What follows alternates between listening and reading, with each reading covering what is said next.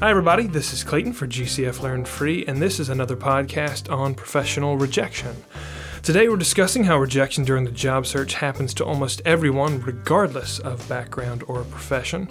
We'll also talk about how we can transform that disappointment into something positive and energetic.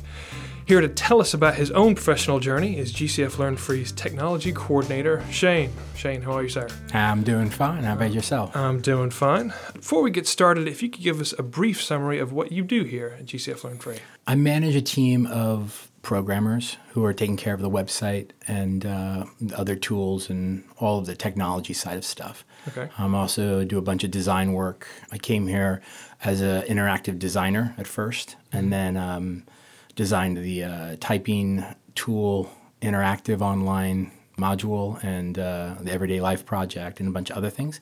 But mostly I'm a manager. I have a great team, and we take care of the code. Of the team that keeps the website humming. Yeah, we try to. All right, so what was going on in your life when this notable job search of yours began? I had been working in the bar restaurant area in industry for about 3 years. I've been living in New York City on my own, so I'm pretty early in my career. Mm-hmm. And I had decided to get out of the bar restaurant industry. So I started, I think it was the first time that I officially typed up resumes and looked through. At this point, there was really not a lot of online sort of monster.com places, so it was more New York Times and anything else in the back of the classifieds. I ended up typing up 30 to 50 different jobs that I thought that I might be right for and just sending them out. I didn't really do a lot of research. I was just kind of early on. Yeah. I didn't hear back from any of them.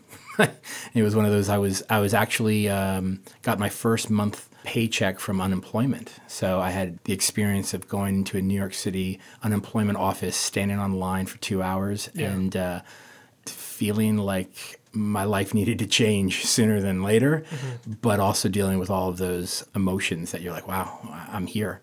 I'm young and I'm doing unemployment. You know, what does that mean? So that's where I was. Okay. And so with unemployment, you did what you had to do, but it sounds like it kept that fire going in you. It's like, okay, I need to improve. It's just a reminder, it sounds like. Yeah, it was, it wasn't sort of, I wasn't in a dark abyss emotionally. I really was, I had worked successfully in the restaurant industry, and I was just ready to get out. It was kind of like, I'm over this. I've done this for a while. I have a lot of friends who are still in it. I was looking for something else, right? So I decided to get out of being a general manager of a restaurant bar that I had done for a while. And I was kind of actually pretty excited to see. I think I was hopeful at that time. But, New York is expensive. You realize that you do have unemployment offered to you if you've worked anywhere else. And so I chose to take advantage of it. So I wasn't so much on an emotional roller coaster then. I was still hopeful, but going into the unemployment office in New York City, there are a lot of people that you could tell were struggling with, I'm here, I need money, I don't know really what's going on. Yeah. I'm reading into them, but it felt like any movie you'd seen in a very crowded unemployment office in New York City back in the late 90s, mid 90s. But after I sent out 50 or so resumes and I didn't hear back from any of them after a couple of weeks, you're like, oh, I don't know if I can find another 50. I'm going to have to keep looking, which I continually did. But ultimately, I did hear back from one. And that's where kind of it all changed. Okay. And so in that one interview, was that just a random job, or was that something you're actually pretty interested in at the time? Because I was looking at classifieds in the back of the New York Times, they were very short, small, abbreviated. I mean, smaller than Twitter sort of descriptions. So it had to do with interactive CDs or CD-ROMs. So there was something in that being kind of a computer geek, I kind of knew that it had something to do with that, but I didn't know what. Yeah. So I was kind of excited by it. I had also sent my resumes to sort of graphic design positions because I had gone to art school, I'd gone to film schools. So I was looking for some sort of creative entry level, anything really that I might possibly be able to sell myself on. So That's all I remembered. But, I didn't really know what the company had done. And it hadn't really, I don't think in the classified it gave you like a URL or any type of a address to know about it. Like when they contacted me was the first time that I got their name and I was able to actually look them up. Yeah. And I quickly realized that they were a company that made educational CD-ROMs. This is sort of after Myst and those CD-ROMs came out. Yeah. But, before the PlayStation or any type of game console had really come out yet. When I was there, the first game console dropped. So it was in between that period. Okay. So with that interview, did you get that job? I did get that job. I remember going in and being very nervous because, again, it was the only callback I got from all of those. And I remember being even more nervous when I reached the building because I took an elevator up into this very nice building. And then when I got out of the elevator, it was a studio that had glass walls and had it was just a big open studio with a bunch of professional people. It was everything that I'd possibly could have imagined would be my dream job. Sure. Was this environment with sparse, minimal, modern tech and lots of space and like 50-foot ceilings. I mean, it was just huge. So I remember being like, oh my goodness, like I want this job so badly, and I don't even know anything about it, but this is what I want, which made me very nervous. And so I interviewed with the owner, and then she passed me on to her husband, who was the technology director, and it went fine. I think that they could sense that I was very passionate about it. I didn't get any sense that there was a big connection going through the whole process. And I think, honestly, at the end of it, I felt a little nervous that I wasn't going to get it. Mm-hmm.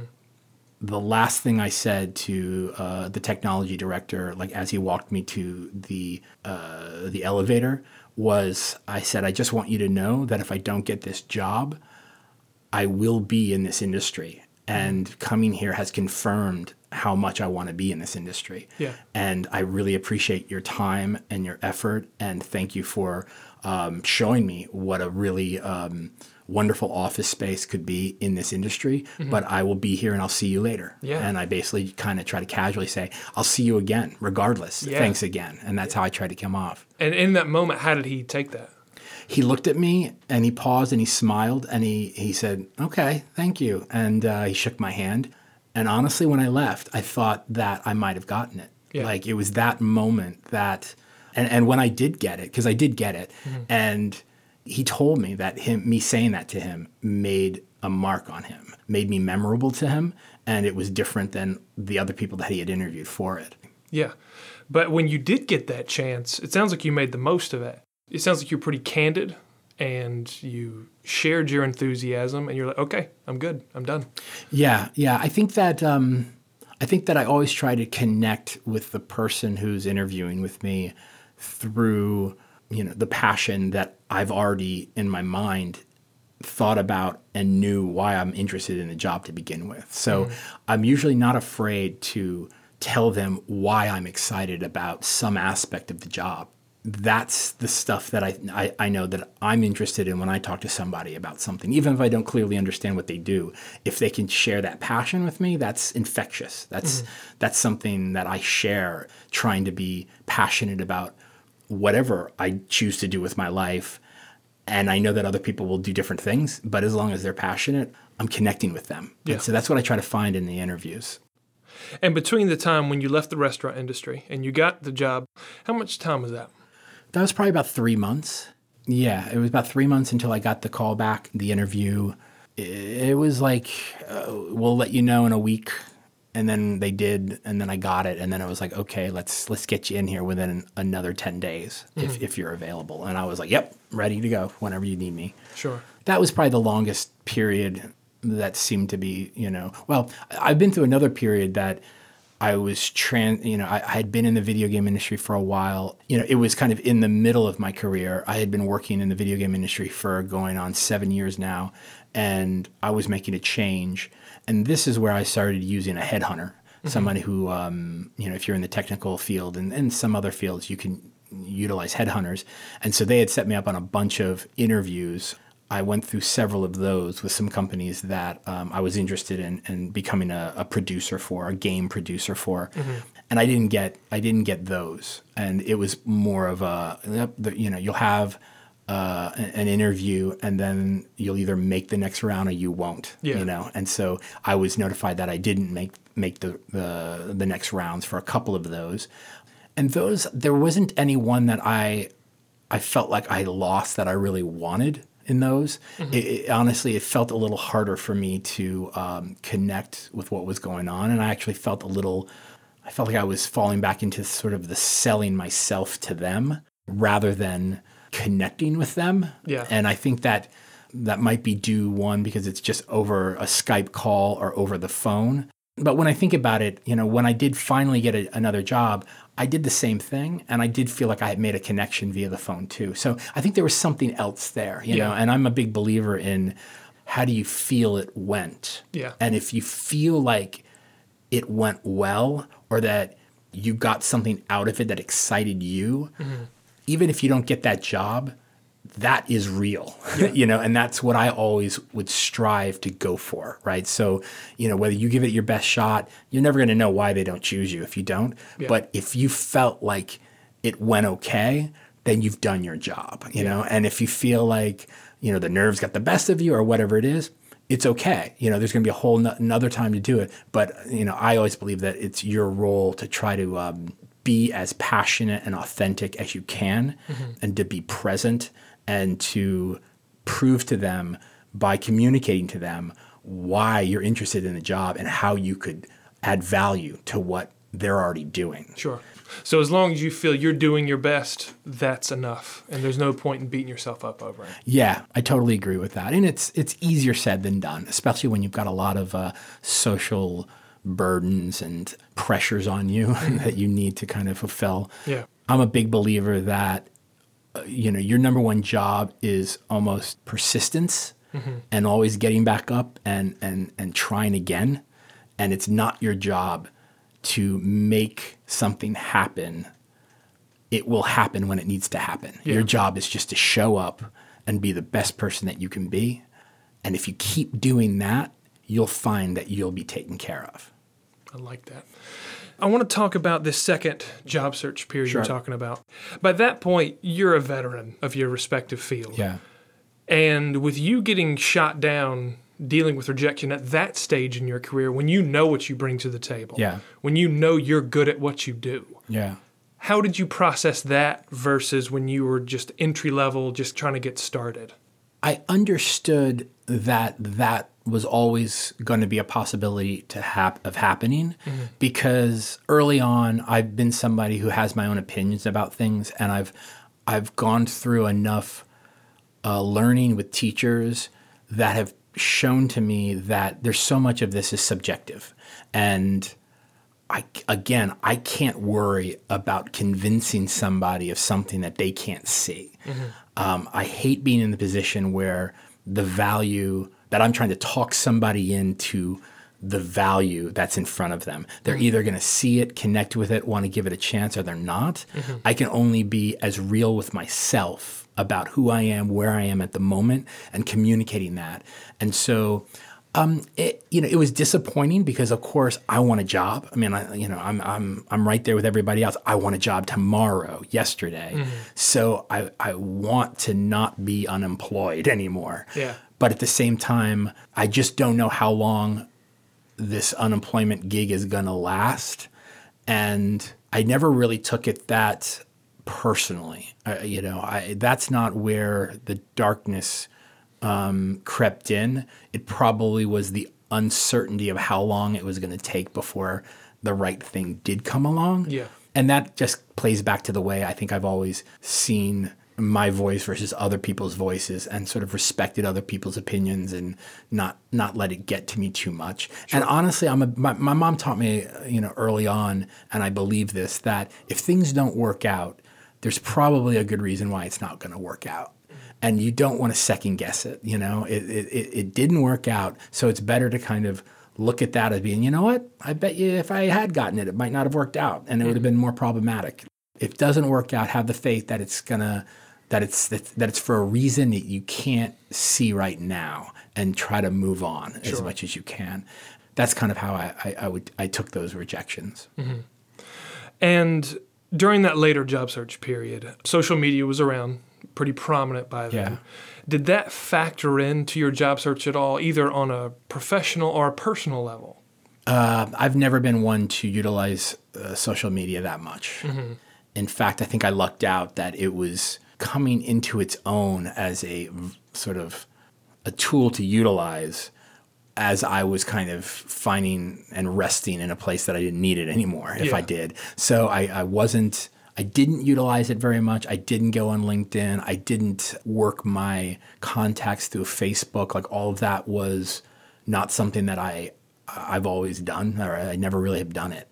Mm-hmm. I worked my contacts via emails, and for people that I knew who'd give me a number and I'd reach out to them, I'd go to the websites of the contacts and then I'd drop them names and say, so-and-so recommended that I might talk to you. I see that you've got a job listed there.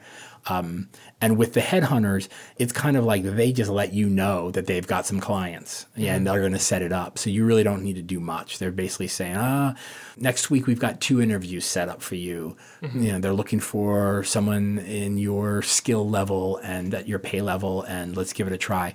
I really haven't had a lot of experience trying to leverage social media through it at all. And that's just been my experience. Okay.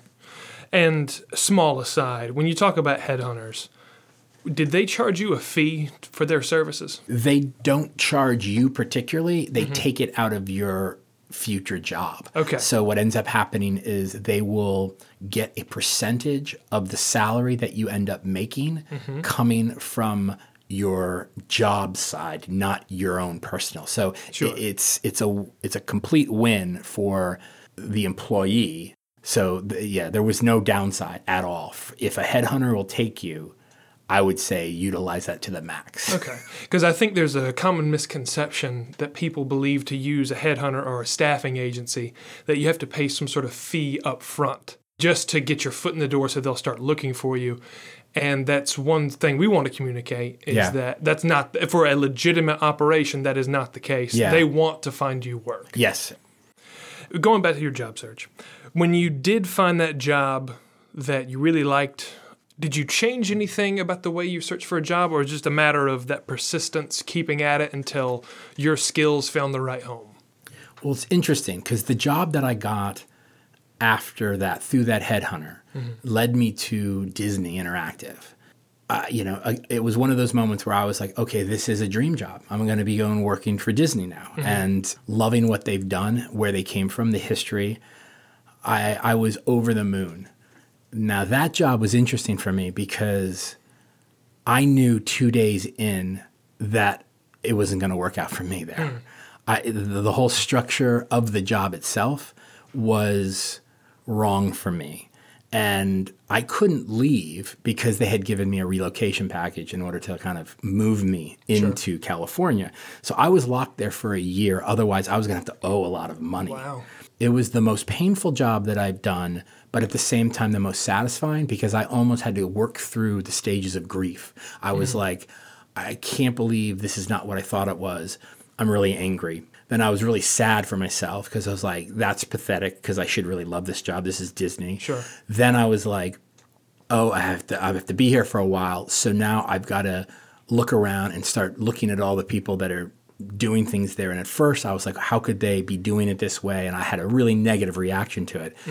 But then in time, if you're forced to not walk away, you come to realize, at least what I did, that they're all doing the best that they can. And you're just being judgmental. You're just going through a whole process of emotional roller coaster ride. And I was able to actually come out the other end learning. One of the biggest lessons I've ever learned is that unless somebody is trying to set you up for failure in a really maniacal, evil way, which they never are, they're just trying to do the best thing, that they're doing everything that they can the way that they think it needs to be done. And you just might see it differently, and you just might really react negatively to that. But it doesn't mean that they're evil and they're bad. And that was something that job actually taught me a surprise lesson of that. And going from there anywhere else, anytime there was some sort of a conflict of passions or strategies or whatever it is, I saw it for what it was, which was just a difference of opinion and perspective. Okay. What would you say to someone who keeps getting rejected? Don't worry about it at all. You're lucky if you find the right gig quick and fast, and if it becomes the right long-term gig. Mm-hmm. I would say that this is a marathon rather than a sprint. Even if you find a job, always keep your eyes open for a more suitable job, mm-hmm. one that's going to grow you even more. And if you find that you're not getting any jobs or offers or interviews, don't give up. Just keep leaning into the problem. Don't try to hide or bury your head in the sand. Mm-hmm. Just try to keep trying to the best of your abilities and keep communicating to your friends and your family and those that can give you some feedback. And at times, if you're not finding any connection to what you're looking for, consider looking in a different place. Really consider something that might not be your first idea for where you can find it. Like, be open mm-hmm. to lots of different things. Because I've had friends and I've had and my spouse who found their greatest job coming from a job that was the worst job for them, mm-hmm. but they met somebody that quickly took them into their dream job. Yeah. Try to stay positive. Try to understand that every single person is being shot down, especially in this day and age where people are staying less and less for long periods of time. So everybody is shuffling around. Mm-hmm. It is not a reflection on you. It's more a reflection of the timing and the match. And so much of this is subjective. So you just have to, you're lucky when you have a really great experience finding a new job. Yeah. That is not the norm. So the norm is kind of like going to the gym and working until it kind of hurts you. Mm. And then all of a sudden you look back and you're like, wow, I feel stronger from it. Yeah. That's more what looking for a job is about to me. And then, when you do find that job, don't, keep evaluating it just like you did through the whole process. Sure. Because it's your life, it's your choice, and there's a lot of different jobs out there that you probably could be satisfied doing, even if it wasn't what you thought you'd be doing to begin with. Yeah. So keep that industrious spirit no matter what your circumstances. Try if you can, yeah. Yeah. Well, thank you so much for sharing your story, Oh, Shane. thank you. That was incredible. To our listeners out there, if you have any questions or comments or would like to suggest a topic for an upcoming podcast, you can reach us through social media such as Facebook and Twitter. Thank you very much for listening in.